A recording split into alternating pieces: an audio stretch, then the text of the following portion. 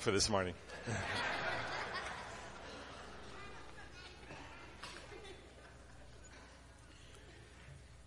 Having just returned from Israel, I want to share a small moment with you that has a large idea. See, we were in Israel celebrating as a delegation the 100th anniversary of the founding of the UJA Federation of Greater Toronto. And the first day of this delegation was capped off with everyone leaving Tel Aviv to head to Yerushalayim to go to Jerusalem. The plan was to have each of the buses disembark at different locations in Jerusalem, and then everyone recite a Shechianu, a Thanksgiving blessing, to celebrate their arrival in the Old City. And I chose the point of our disembarkation to be Mishkanot Shananim, the beautiful artist colony that is just outside the Old City walls that had been planned by Edmund Rothschild 150 years ago.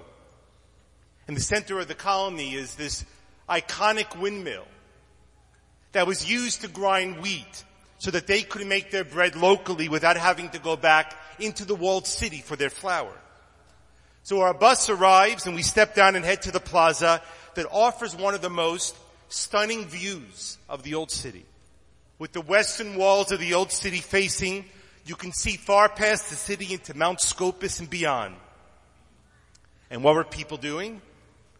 They were fumbling with their phones to take pictures. And when one person standing next to me moans that their phone had run out of power, and they were upset that they couldn't take a picture.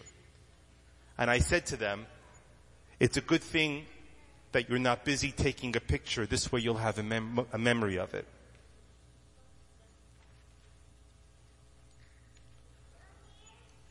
Which is such a strange thing to say, isn't it? I mean, after all, go to any sporting event or a concert, a wedding and a rally, and people are holding up phones and they're taking pictures. And for the record, when the Ruach singers are out and doing their thing, more than a few people have whipped out their phones to take a picture and record. And for the record, I don't condone it.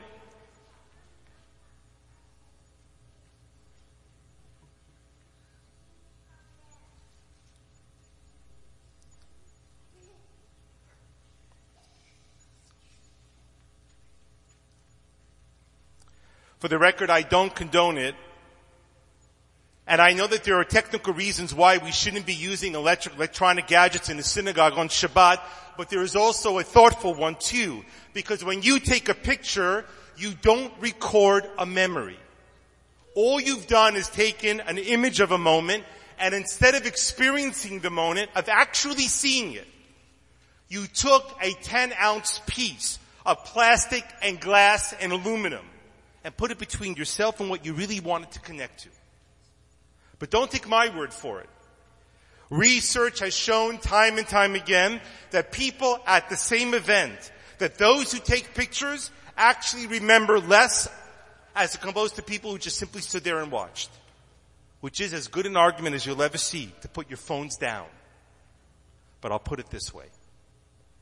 Have you ever been to the live performance of a band whose music you didn't really love before, whenever you heard their music on the radio? Or maybe you heard the live performance of a band that you love, but only listened to their studio recordings.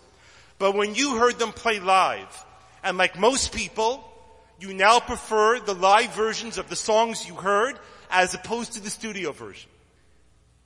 Which is a remarkable thing when you think about it, because the versions produced in the studio are perfect. And the ones that you hear live have distortions and ill-timed notes and cracked-in voices and noise from the audience.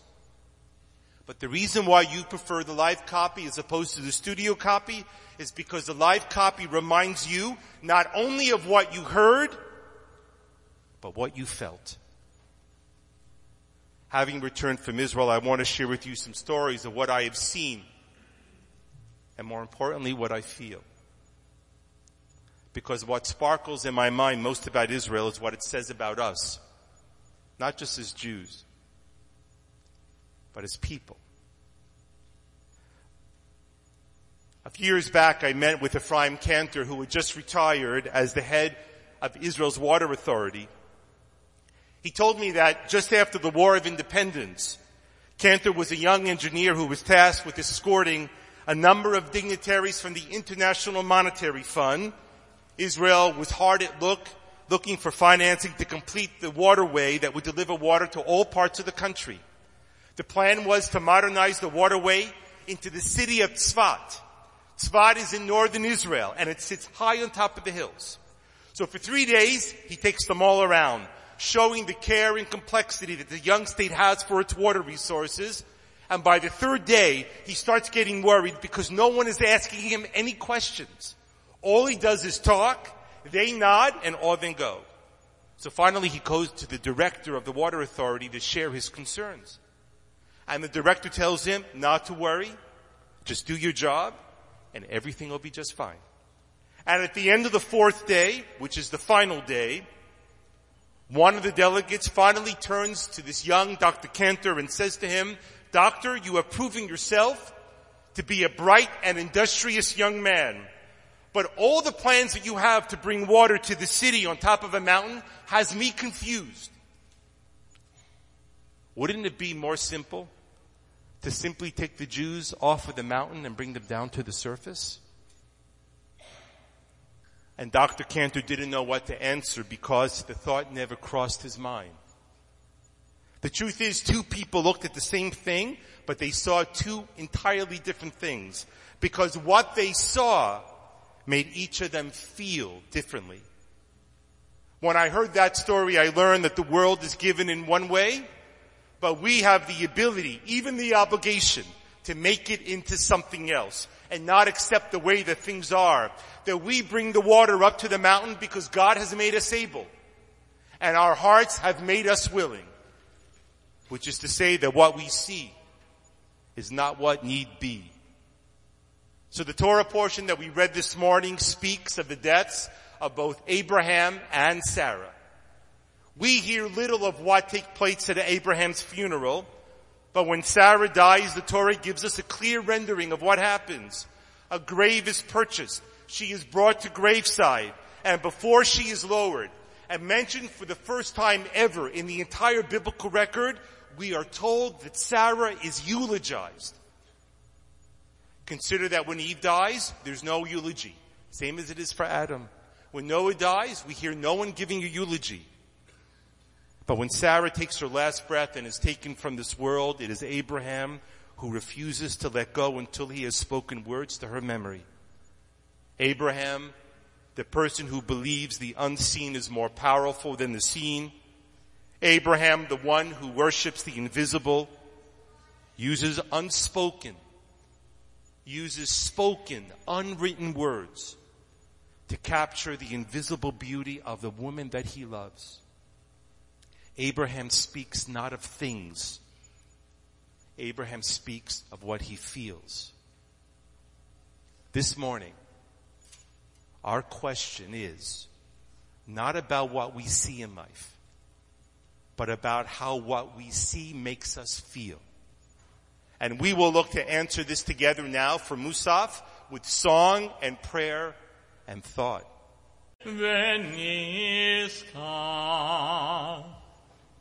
So I started off by saying to you that we were going to talk about the things that we see and how they make us feel. So another story from Israel.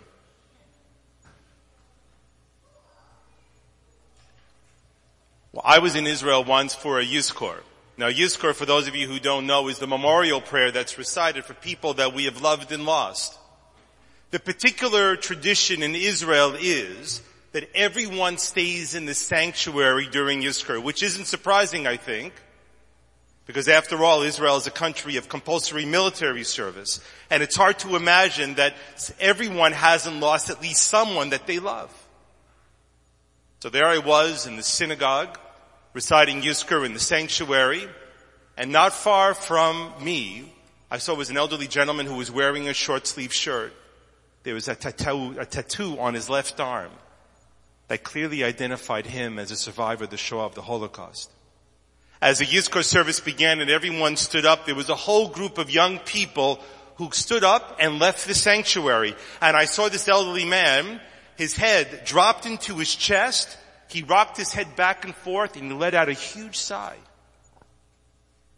At the end of the service, I went over to him and I imagined that the reason why he was upset and that he lowered his head is the thought of seeing all these people pick up and leave the sanctuary at the moment that we're remembering all the people who are no longer alive. So over to him I go and I ask him if he's okay. And he says, I am. And then he goes on to say to me, never in my life could I have possibly imagined that I would live long enough to see that the entire sanctuary wouldn't have to stay in when we recited Yizkor. That these young people don't have someone to mourn. At that moment I realized the lesson was that Jewish history is not a story condemned to tragedy or pain. That the story of the Jewish people can also be one that is filled with great aspiration and great joy and great help. All these stories that I mentioned to you from Israel today, I think also tells us a foundational idea about Judaism. One of the great arguments that Judaism makes to the world. And that is, Judaism doesn't believe that we worship things. We don't worship the Torah scrolls. We don't worship the synagogue. This is not holy space. We don't believe that. What Judaism venerates are not things. Judaism worships feelings. It is feelings that matter the most. So here you are on Shabbat morning, and maybe you know how to read Hebrew. Maybe you don't. Maybe you know how to read Hebrew, but you don't really understand what you read. None of it actually matters, the truth. Because in this morning you have seen and you have heard. But most importantly, I hope what you remember the most is how you felt. Shabbat Shalom.